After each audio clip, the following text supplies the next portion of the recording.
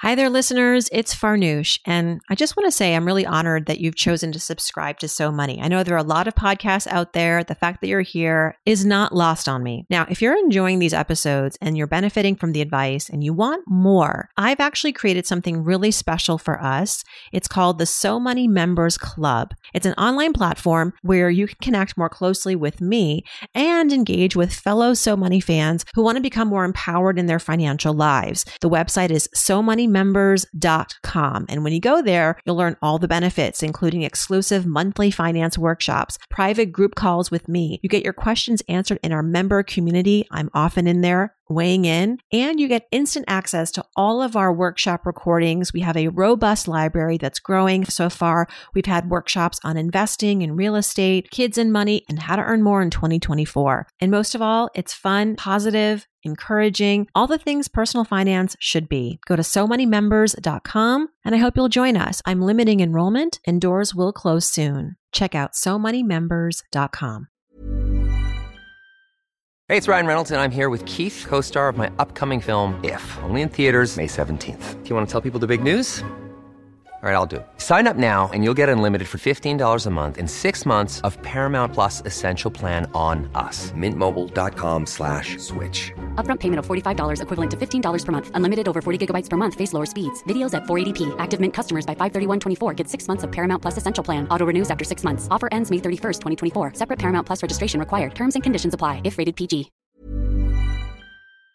Hosting the So Money podcast for almost 10 years, I've been learning a lot about how to best serve you outside the show. I've begun to offer pop-up workshops and a So Money Members Club. And with each new line of business, a lot goes on behind every transaction. Stripe helps simplify and ease payments with Tap to Pay on iPhone, which helps me grow revenue and reach through accepting more in-person contactless payments when I'm out in real life promoting my programs. Tap to Pay on iPhone and Stripe give me the ability to scale quickly and stay flexible with quick setup and no additional hardware required. And it's not just ideal for me. From local pop-ups to global retailers, Tap to Pay on iPhone and Stripe help businesses of all sizes accept contactless payments right from an iPhone. Whether your customers want to use their card, Apple Pay, or other digital wallet, now you can accept contactless payments right from an iPhone. To learn how Tap to Pay on iPhone and Stripe can help grow your revenue and reach, visit stripe.com/tapiphone. So Money episode 1601, Money, Dating, and Finding Yourself with Eli Rallo, author of I Didn't Know I Needed This. You're listening to So Money with award-winning money guru Farnoosh Torabi. Each day, get a 30-minute dose of financial inspiration from the world's top business minds, authors, influencers, and from Farnoosh herself.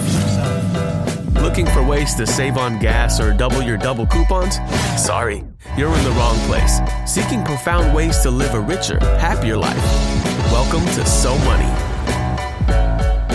Nobody really feels like an adult or feels like they have everything together. People are just like cosplaying that idea or faking that idea. And with that in mind, you could always just start over and try something new. Like, it's never too late for a first date. It's never too late to explore your passions.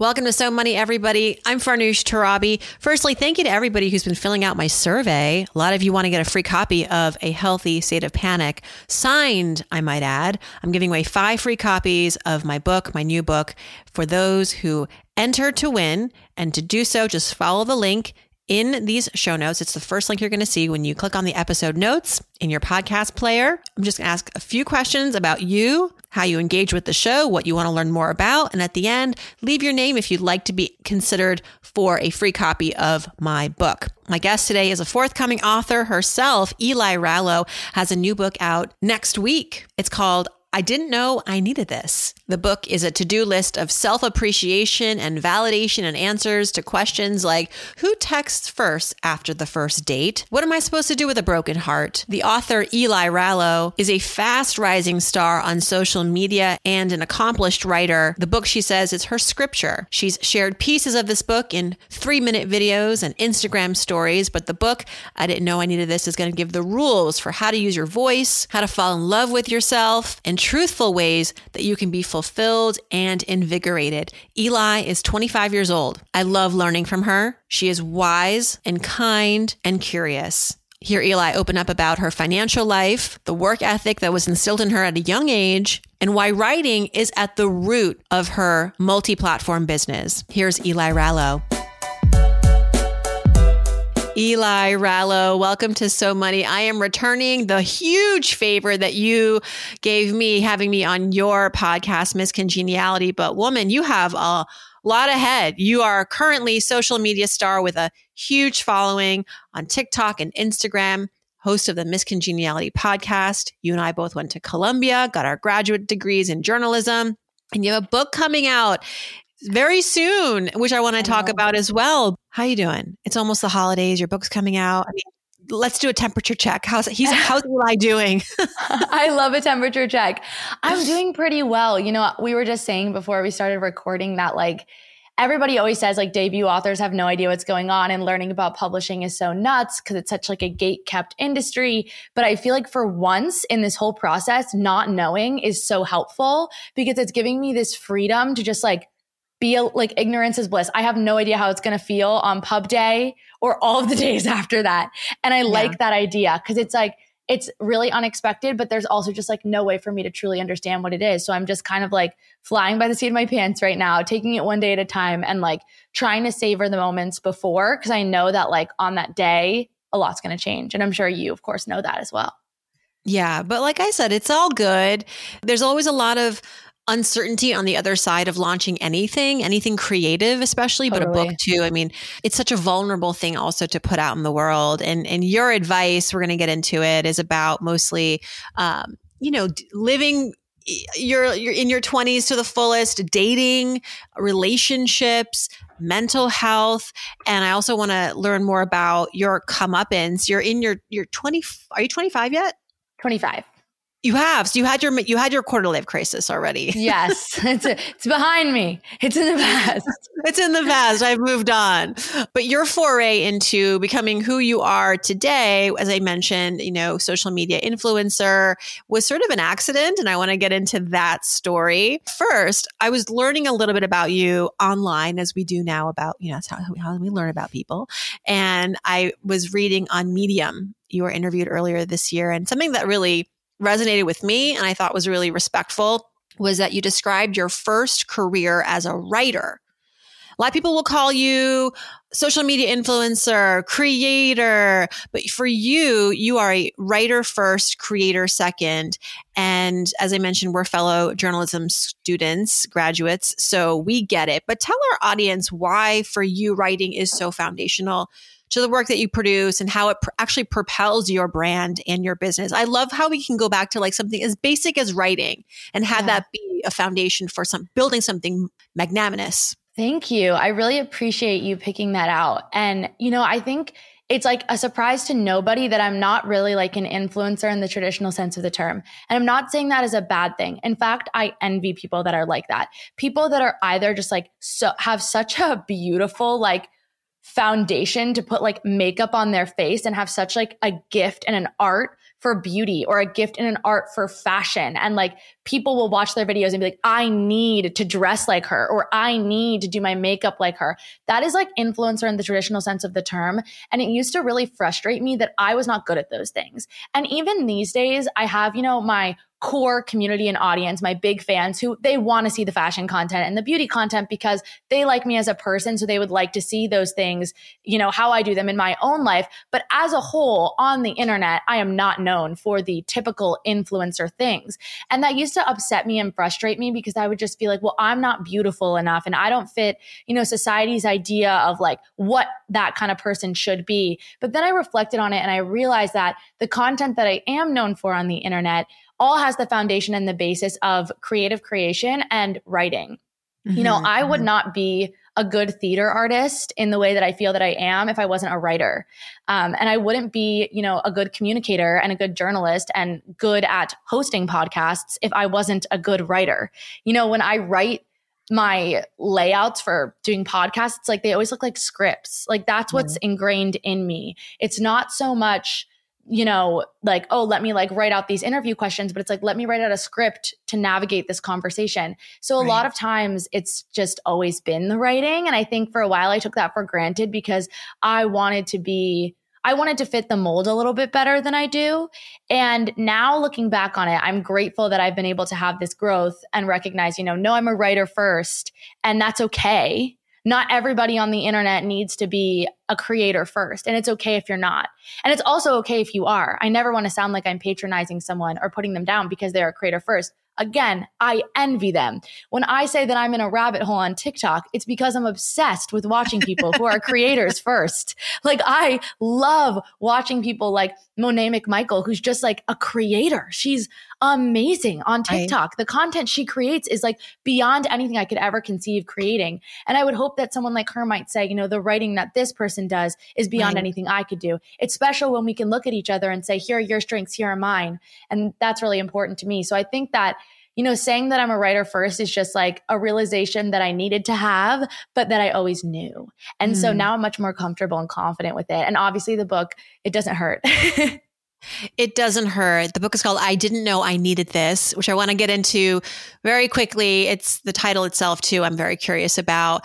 How did you decide what you wanted to be known for and appreciated for? As we mentioned, you're still growing up in your 20s and figuring stuff out. People always ask me like, how did you decide you wanted to be a personal finance expert? And I'm like, oh yeah, I dreamt about it. No, I didn't. It just kind of like, I experimented with it and I liked it and it kind of took off, and I was lucky in some ways. How have you decided where you're going to show up for people in their lives and what kind of advice you want to give them? I don't want to sound passive in saying this, but I sort of let them decide for me. And I think that's what's really special about my relationship to my community is that they created all of this for me. Now, in my personal life and throughout my life, like I was always writing about sex and dating. I was always giving advice. Like I pitched a column to the Michigan Daily, which is one of the largest college newspapers in the country.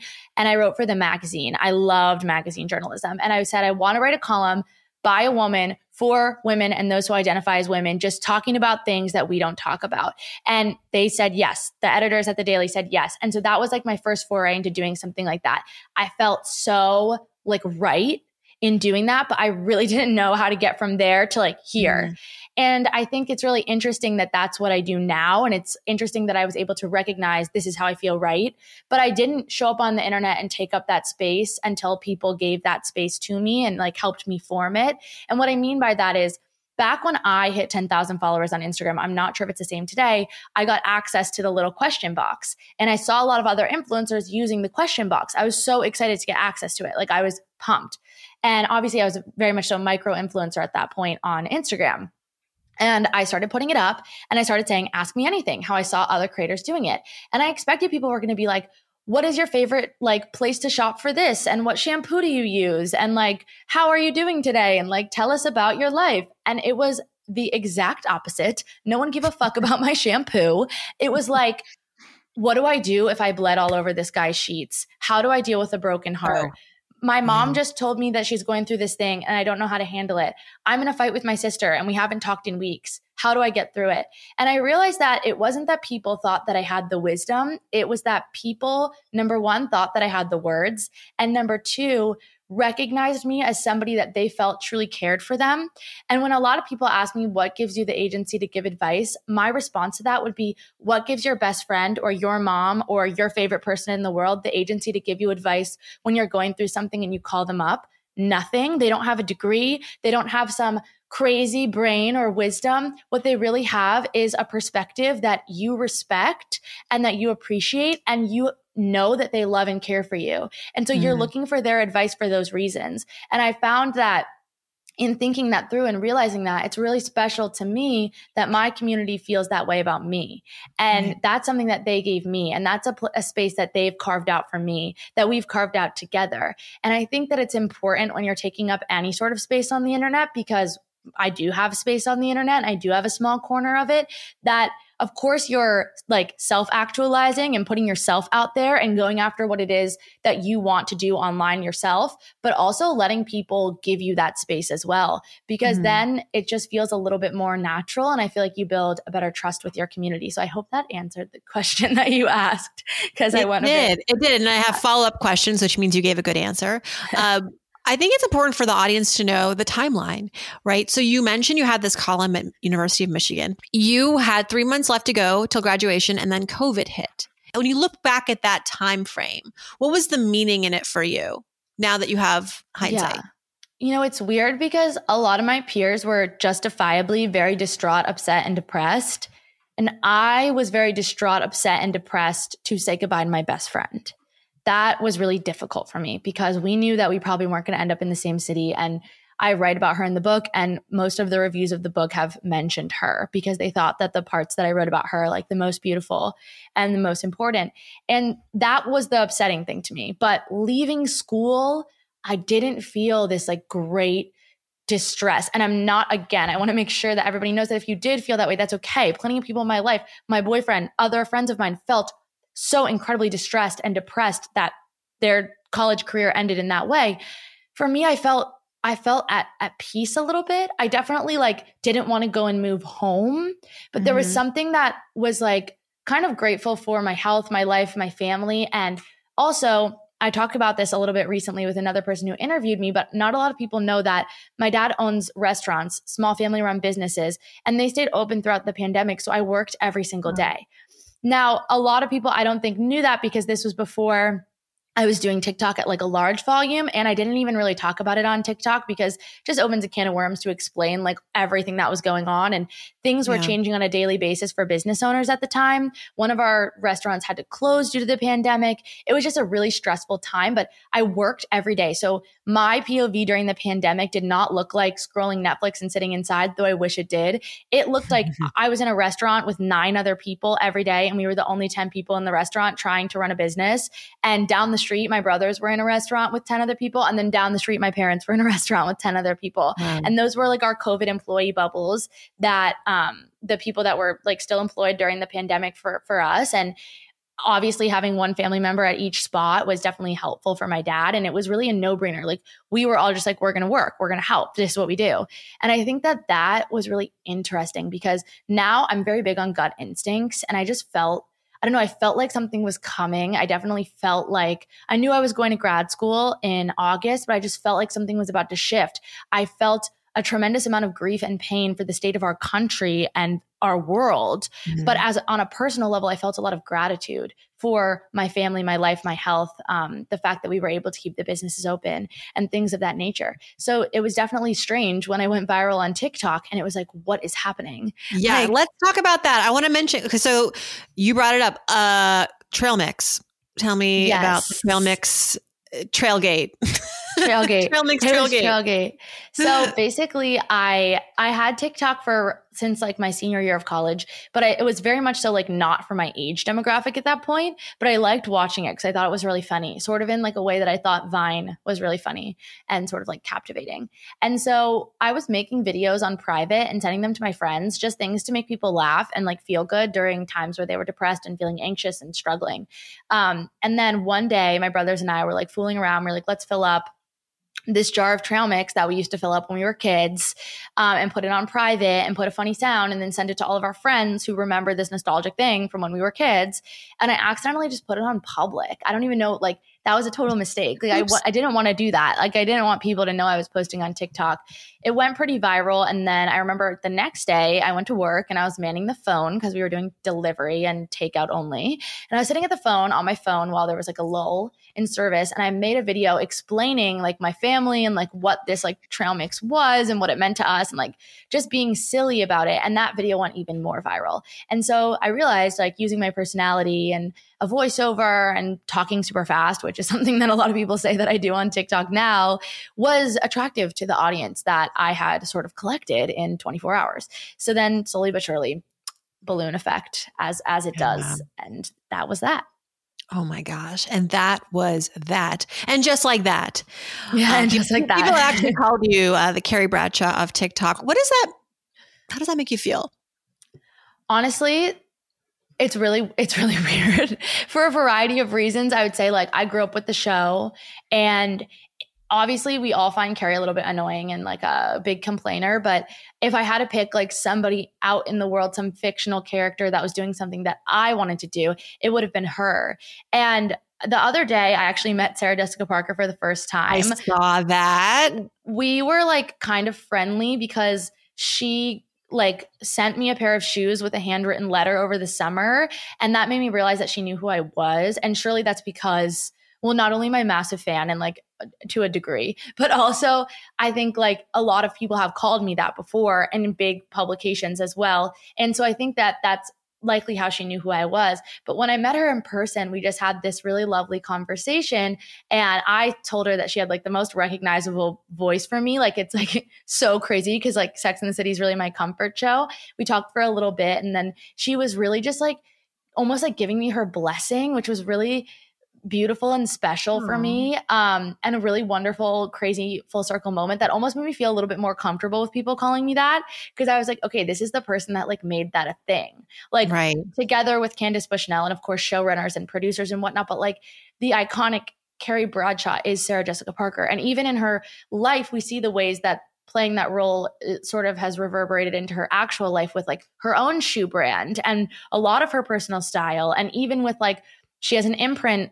She publishes like books for authors. Like she's very like literary and into writing huge. and creating. Yeah, she's such a fantastic, well-rounded, interesting human. So interesting. I hope the world gets to know more of that side of her. I mean, she has done several interviews, and whenever she's on any talk show, I just feel like I could listen to her. She's amazing. Well-spoken. So well-spoken. Mm-hmm. So your forthcoming book is called I Didn't Know I Needed This, which follows the natural life cycle of dating, starting out with being a singleton and flirting and all that adrenaline. And then, of course, the app navigations. And then it gets a little bit more into you're serious now, or you're thinking about becoming serious. There's sex, there's falling in love, there's managing the relationship. And then, of course, the heartache and the heartbreak, closure, how to prioritize your friends, honor your life. Okay, first, so what is the story behind the title? I always like to ask authors about their title process. So when we were trying to come up with the title, and I say we, it was myself and my two literary agents, we were just having a meeting and my one agent was like, we should comb through all your DMs. And like, while you comb through your DMs, we'll comb through your comment sections on viral videos. And let's try to see like what the through lines are. So we all wrote down the through lines that like came up a bunch of times in comments and DMs. And then the one that we liked the best was I didn't know I needed this. And so what I think is so special about that, something that makes me feel really like excited, is that I've been telling my community and my audience, like, this is our book. Like from day one, this is not something that is just mine. Like without you, this would not even be a thing. This is our book. The fact that they named the book makes it feel even more like something that is ours. And that's really special and exciting to me about the title. I love the title. We're working on a pitch for my second book right now. And I'm like, the title will never compare. Like whatever I name it, the second book, it's not going to be, I didn't know I needed this, which is like such a special title to me. You're already thinking about the next book. Do you have a topic?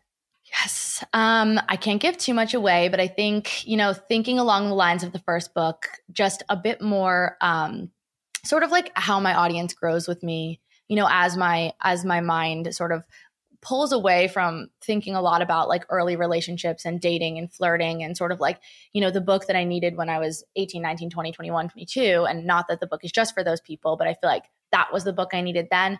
This would more so be the book that I needed when I was 22, 23, 24, 25 even. And so it just would follow different themes, different things that I've been like thinking about and focusing on more. And then also different things that I've been communicating with my audience about, because we talk a lot and I do have my finger on the pulse of like what a lot of women ages 18 to 35 are going through right now, because that's my audience and they share those things with me and I can pick out things that I feel like are common.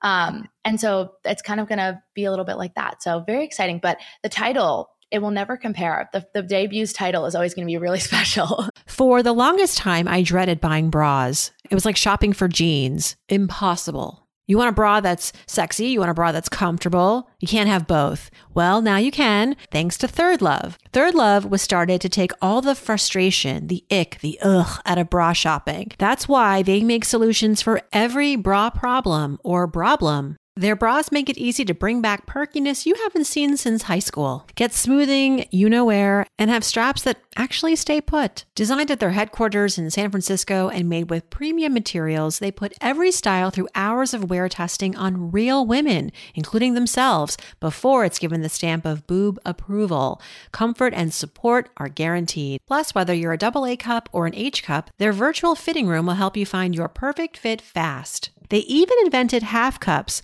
No more feeling stuck between two cup sizes that don't fit. It's time to get your problems solved. Visit thirdlove.com and get $15 off your order with the code podcast15. Did you know that I'm a podcast host and also a mind reader? Because I know that you want to grow your portfolio, to deal with the rising costs of inflation, to pay off your debt or your mortgage. You want to attack pretty much anything standing in the way of you and your financial freedom, right? Well, here's one solution: more knowledge. This podcast helps, I hope. And you can use Yahoo Finance, where you can get access to the news, data, and tools that you need to help reach your definition of financial freedom. For more than 25 years, Yahoo Finance has been the brand behind every great investor. They're the #1 finance destination, and I know because I worked there for many years, producing a holistic look at the financial news cycle, including breaking news, original editorial perspectives, analyst ratings, customizable charts, so much more. For comprehensive financial news and analysis, visit the brand behind every great investor, yahoofinance.com. The #1 financial destination, yahoofinance.com. That's yahoofinance.com. Whether you need to buy or sell, or you're just obsessed with looking at homes for sale, Redfin's got you covered. Redfin updates their listings every 2 minutes so you can see new homes first. And they give you personalized recommendations based on the homes you like so you can find the home that's just right for you, whether that's a cabin, a craftsman, or a castle. With the top-rated Redfin app, you can favorite homes, share listings with others, and schedule tours, even the same day, with a local Redfin agent who can help guide you through the whole home buying process. And if you're looking to sell, Redfin agents have the experience to get you the best price possible for your home. That's because they sell twice as many homes as other agents. With a listing fee as low as 1%, Redfin's fees are half of what others often charge, which means you'll have more money to put towards what matters most to you, like your next home. In fact, last year, Redfin saved home sellers $127 million. No matter where you are in your real estate journey, Redfin can help. Download the Redfin app to get started today. The weather's getting warmer. As I record, it's a nice 73 degrees on the East Coast. So finally, time to say goodbye to jackets and sweaters and, fingers crossed, hello to shorts and tees. And I need to update my wardrobe for the long haul. And, I don't want to spend a fortune. So luckily I found Quince. I'm honest, I've got a lineup of timeless pieces from Quince that keep me looking effortlessly chic year after year. I'm talking premium European linen dresses, blouses and shorts from $30, washable silk tops, timeless 14-karat gold jewelry, and tons more. Best part, all Quince items are priced 50 to 80% less than similar brands. I have t-shirts from Quince, pajamas from Quince. My very chic and fashionable sister-in-law, Hannah, her whole closet is Quince. And people often stop us and ask, where did you get this? Don't tell me the price. And then when I do, they're shopping on quince.com. Get warm weather ready with Quince. Go to quince.com/SoMoney for free shipping on your order and 365-day returns. That's QUINCE.com/SoMoney to get free shipping and 365-day returns. Quince.com/SoMoney. That's cool. I know, but you'll figure it out. It's always like, it always feels that way. You'll figure it out in the shower or something. You're so right. Or you'll just crowdsource it. You'll crowdsource it again and it'll be a hit. Yeah. In my generation, Eli, and probably it was also cultural, I'm Iranian, there was a lot of emphasis when it came to dating on, well, my mom used to say, like, you can date when you're married. First, you need to invest in yourself, and then you need to get educated, you need to save your money, you need to become someone, you need to build a life for yourself, which I appreciate. But then this idea that like love is just going to be waiting for you when you're ready is not realistic because, as you know, life nor love is linear. And so I want to get your advice for those who are still single and looking for love, but also trying to balance that with investing in themselves, because we all know that the best relationships are the ones where each person really knows themselves. And so how do you like build the ship while you're flying it? How do you build the love ship while you're figuring out, yourself? I know you're in a committed relationship. What's your advice? The semblance of this question must come up a lot in your community. It definitely does. And I think something that I notice and something that I really reject is this idea of black and white thinking, this binary that it's either you're dating and you're looking for a partner and you're going on dates every week and you have your to-dos and you know how you have to find that person and this is how you're going to do it. Or you're focusing on you're single, you're focusing on your friends. It's like this crazy binary where you're either Samantha from Sex and the City or you're Charlotte. Like there's no place to be both of them or like be on the in-between. And the advice that I always give is you don't need to be intentionally dating every single week, like scrolling the apps, obsessing, making it your number one priority. But instead, you should live like I told you your soulmate was going to show up, knock on your door 1 year from today, November 14th, 2024. And what would you do in that year? Well, firstly, you would take the pressure off dating and you would just have fun. You would like go on dates. Maybe you would have some like crazy nights or one night stands. You would let people approach you at the bar because you would think to yourself, like, I'm getting wifed up, locked in, tied down in 1 year. So I might as well get this out of my system, being fun, prioritizing what I like to do, going out with my friends. If I meet someone at the bar, sure, I'll go on a date with you, but it doesn't really matter because my soulmate's on the way. Obviously, your soulmate's not actually coming a year from today. But when you start practicing that mindset, that's when you actually find the person. Because the truth is, when you're living a very full, beautiful life, that's when humans are like magnets. So that's when people are going to see you and be like, oh my God, I'm literally magnetically drawn to you. You're living this like full, beautiful, colorful, exciting life. In no way did you swear off dating. You just sort of like rejiggered how everything was looking. And now people are just coming to you in flocks, whether that's even friends, opportunities, lovers, no matter what, because you're living this life that people are interested by and they're excited by.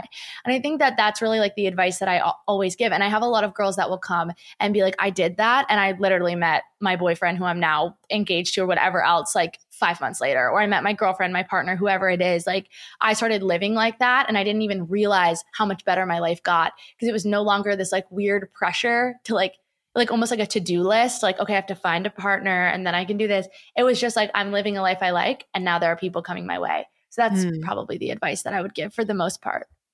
And apps, what's your read on apps? I mean, how did you meet your partner? And what's your advice if people feel exhausted by the tech-driven dating resources? You know, I'm also, again, very much so not into the binary about apps. There are people who are like, I hate the apps and I'm not using them. I'm meeting somebody in person. There are people who like love the apps and they only want to use the apps. They think they can't find someone without the apps. I think using both and balancing it is really important because at the end of the day, especially in a post-COVID world, like we're finding jobs online, we're doing job interviews online, like we're finding communities online. Part of dating is going to be on the internet, but not all of it has to be. I actually met my boyfriend because I matched with a friend of his on a dating app and the friend and I never met up. Didn't really like click or anything, but we kept in touch via social media. And a year after we matched, he set me up with my boyfriend. So without the app, we never would have met, but it was more of a natural way of meeting because it was technically a setup. I think it's just some things like that do come out of the apps. Like my little brother and his girlfriend, another great example. This is a really big thing on college campuses, but they knew each other because we grew up together. They went to college together, had completely lost touch, didn't really know each other at all. Matched on the app, didn't know, like, are we matching on the app to be like, haha, see you there, whatever, or are we matching because we're both interested? It paves this opportunity and it sort of paves the way for you to develop romantic or sexual relationships with people that you wouldn't have otherwise because it's awkward or like, what is he going to do? Like the family friend from 10 years ago who he hasn't spoken to in so many years, like slide into her DMs or like text her. I guess he could, but this facilitated this really easy way for them to be like, I see you. I think I'd be interested in this. Now they live together. They've been together for almost 2 years. So it's like things like that I feel like don't sleep on the apps for those little tiny strange ways that they make connections, but you don't have to just rely on the apps. But I'm also not big into the people who swear them totally off. And I think if you are going to be someone who's like swearing off the apps, you got to keep your complaints to a minimum because it does lessen the playing field, you know, like you have a way more massive opportunity to find somebody if you're opening yourself up to that. Are there shitty things about the apps? 100%. Do you have to sort of like get through the weeds? Yes. But one could say the same about the real world. So I think that my big thing is if you are going to swear off the apps, just recognize it might be a little bit more difficult for you and be okay with that, really. Yeah. I mean, as you were saying, like the apps, it expands it widens your net, but it also widens your net. And then comes decision fatigue and people feeling like they don't have to commit. Yeah. That's a big problem. It's tough. When I was on your podcast, is it the miscongeniality or just miscongeniality? It's miscongeniality, but the Instagram is the miscongeniality because, of course, miscongeniality was taken. Did Sandra Bullock take that? Yeah, I think she did. Well, we talked about money. You brought it up, which I was grateful for. And I want to turn the question around to you and ask you, as a 20-something who's coming into money and success, what are some of the financial stressors that you no longer have, but the new ones that have arrived? That's a really good question. And I honestly haven't been asked or talked a lot about money in my whole internet career, other than recognizing the immense privilege I have coming from a family that was able to pay my way through college. I think I'm really lucky that while growing up, my parents definitely taught my brothers more about finances. We all learned about hard work and having a work ethic. And again, very, very grateful that financial struggle was not something that I grew up around or grew up understanding. That being said, I did grow up in a time where my dad came into money. So my dad was always owning restaurants. He went to law school, but his dad owned small businesses and he took the businesses from here to here. For those not watching that or not seeing that clip, basically from one level to a completely different level with a wine business and more restaurants and books and all these sorts of other things. And that happened when I was a child. And I really value hard work because of that. And also, the minute we turned 16, there wasn't an allowance. It was work. You have to work in the restaurants if you want money to go see your friends or do anything else. Same thing in college. If I wanted spending money, I had to work. And so I worked in college as well. I'm really, really grateful that my parents said that those were our rules, because I really did realize and recognize the value of money and also working for it myself in restaurants. I babysat. I did freelance theater work in college. The newspaper paid us a little bit, but I was always working. And then the other thing was that my dad's rule was that if we wanted to go to higher education, graduate school, we had to pay for that ourselves. That was another lesson that I had to, navigate and figure out. And I think that definitely living in New York City and sort of being cut off when I graduate college. And I moved in August of 2020 with savings that I had from working in college and also working in the restaurant and post-grad and money that I had just saved for rent and whatnot. I nannied and I tutored to sort of bolster that. And then I also had the student loans. Now, the one thing I want to recognize is that I had the quote safety net unquote. If I had $0.00, I don't have parents that are saying we don't have anything to give you or we're not giving it to you. So I had that all along. So that's definitely a privilege that sort of negates any sort of financial stress that I was feeling, because despite the fact that I was working several jobs while I'm in school to be able to afford living in New York, I also knew that at the end of the day, even though my parents wouldn't give me money if I just asked for it, that if I was struggling or if I was in a moment of strife or if I had a problem, they would pay. They would give me money. They had money to give me. I think that's really important to recognize and acknowledge. I think that something crazy though is that when you say that you're going to be creative, whether you're going to go into theater, the arts, writing, journalism, all the things that I had always had passions for, people tell you that you're never going to make money. And you sort of resolve to the fact that you're not going to make money. People told me my whole life, people in the theater, nobody goes to the theater to make money. I didn't care about that. But in my brain, I always thought to myself, I was always going to be the artist. I was always going to be the person that wasn't bringing home the big bucks, because I cared more about my passions and I wanted to do journalism and writing and theater regardless. So I think there's a bit of a shift in when you find a massive amount of success in a creative field, because people tell you for 25 years, you're going to make $0 doing that. And then you start making a lot of money doing that. And you're like, whoa. I think that was definitely an interesting thing, because I really and to no fault of anyone in my life, but everyone acted like I was just going to be the artist who whose dad needed to potentially save her from shit situations for the rest of her life. And I can confidently say that I've been financially independent since graduating college in 2020. I paid off my student loans in one payment by myself. I I pay for my phone bill. I don't take any money from my parents anymore. Again, if I got into a shitty situation, I could, but I've been. You don't want to ask.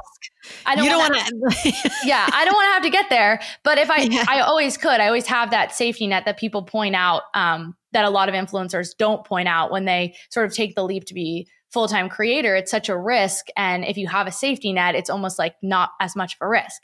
But I do just want to acknowledge the fact that people act like if you're going to go into creative fields, you're never going to make money. And that sort of stereotype comes from a place of truth. There's not a ton of money in the theater, but it's kind of interesting that as a woman who now makes a good amount of money, it's really weird to have people like act like you're going to be broke your whole life. And then, yeah, I think if you have a very narrow view of what you can do with your theater degree, like you think the only application is to be on a stage, it's that mindset like that entraps you financially. But if you think like the world is a stage and everything involves a degree of theatrics, and I was just talking to someone about how like anything you put on social media, which is now what we spend so much of our time online and social media, like it's a performance, there's a production value, especially whatever your thought leadership is. And again, you're not a creator first, you're maybe a scientist first, a teacher first, a coach first, a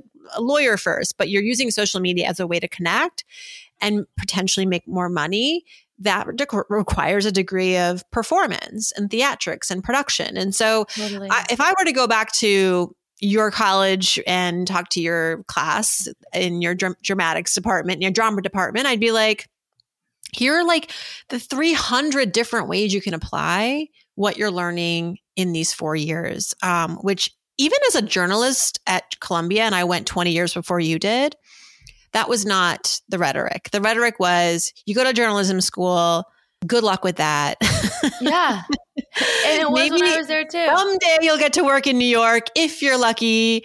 Yeah. And in the meantime, you're going to have work at like the Bumblebee Gazette making $8 an hour and you have to side hustle at the local diner. Yep. That was literally the same thing. And you have to work Thanksgiving.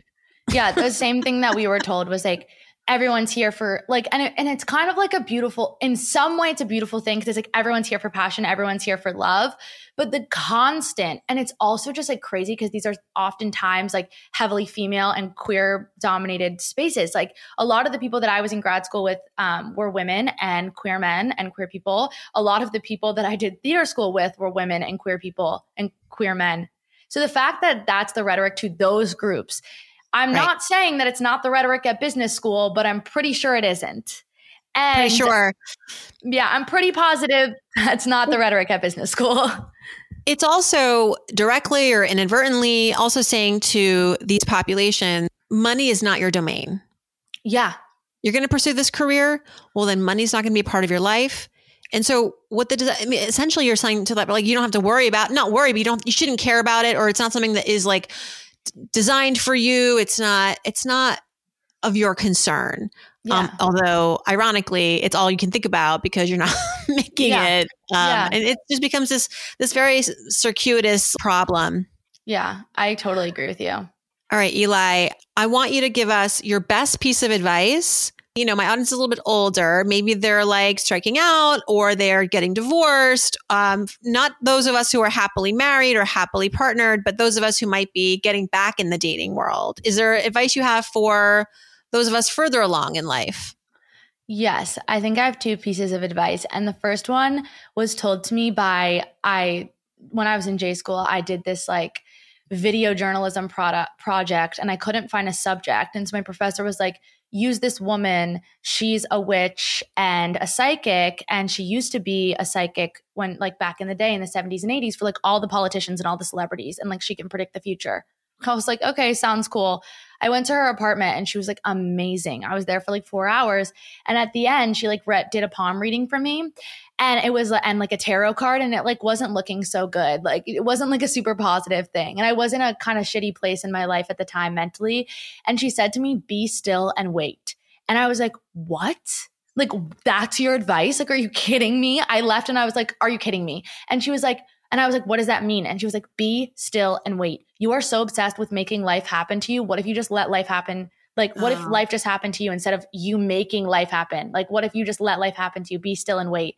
And that was right before 2021, actually. And 2021 was the year that like my whole entire life changed. Like 2021 was the year that like my literary agents reached out to me by the end of the year. 2021 was like the year that I met my boyfriend. 2021 was like the year that I was about to get a book deal. It was early 2022. So like all of those things, it just made so much sense to me. So like that is such beautiful advice. And the fact that this was like a 75-year-old woman telling me this, like telling me as though she would tell anyone that. Can I get her number? Yeah, no, seriously. Her name is Terry. I'll give you her last name. I forget her. Listeners, I'm putting it in the show notes. She's amazing. I love that. I love that. And I think, this advice of like letting life happen for you sometimes. And even when you don't think it is, like sometimes rejection is happening for you. Yeah.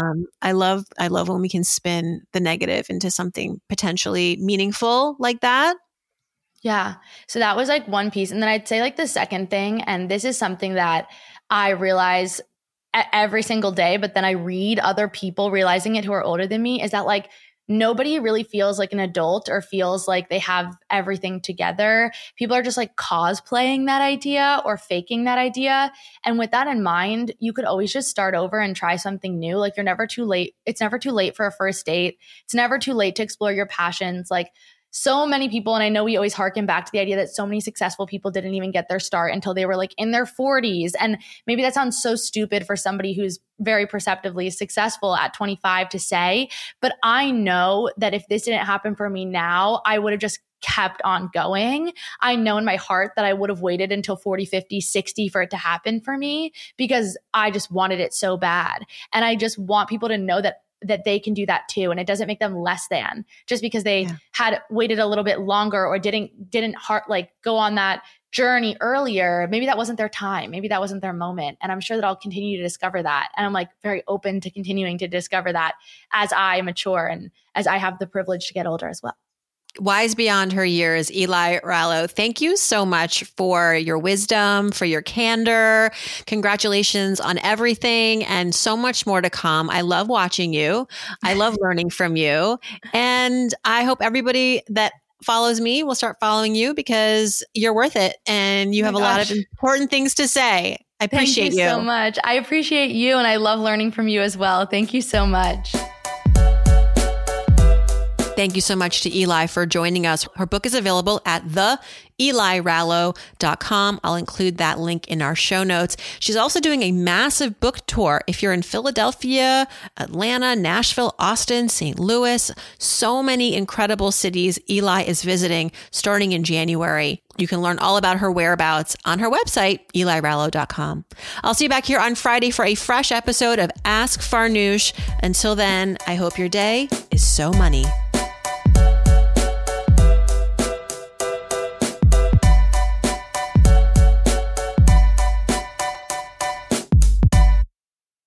Hosting the So Money podcast for almost 10 years, I've been learning a lot about how to best serve you outside the show. I've begun to offer pop-up workshops and a So Money members club. And with each new line of business, a lot goes on behind every transaction. Stripe helps simplify and ease payments with Tap to Pay on iPhone, which helps me grow revenue and reach through accepting more in-person contactless payments when I'm out in real life promoting my programs. Tap to Pay on iPhone and Stripe give me the ability to scale quickly and stay flexible with quick setup and no additional hardware required. And it's not just ideal for me. From local pop-ups to global retailers, Tap to Pay on iPhone and Stripe help businesses of all sizes accept contactless payments right from an iPhone. Whether your customers want to use their card, Apple Pay, or other digital wallet, now you can accept contactless payments right from an iPhone. To learn how Tap to Pay on iPhone and Stripe can help grow your revenue and reach, visit stripe.com/tapiphone. For the longest time, I dreaded buying bras. It was like shopping for jeans. Impossible. You want a bra that's sexy. You want a bra that's comfortable. You can't have both. Well, now you can, thanks to Third Love. Third Love was started to take all the frustration, the ick, the ugh out of bra shopping. That's why they make solutions for every bra problem or problem. Their bras make it easy to bring back perkiness you haven't seen since high school. Get smoothing, you-know-where, and have straps that actually stay put. Designed at their headquarters in San Francisco and made with premium materials, they put every style through hours of wear testing on real women, including themselves, before it's given the stamp of boob approval. Comfort and support are guaranteed. Plus, whether you're a AA cup or an H cup, their virtual fitting room will help you find your perfect fit fast. They even invented half cups. No more feeling stuck between two cup sizes that don't fit. It's time to get your problems solved. Visit thirdlove.com and get $15 off your order with the code podcast15.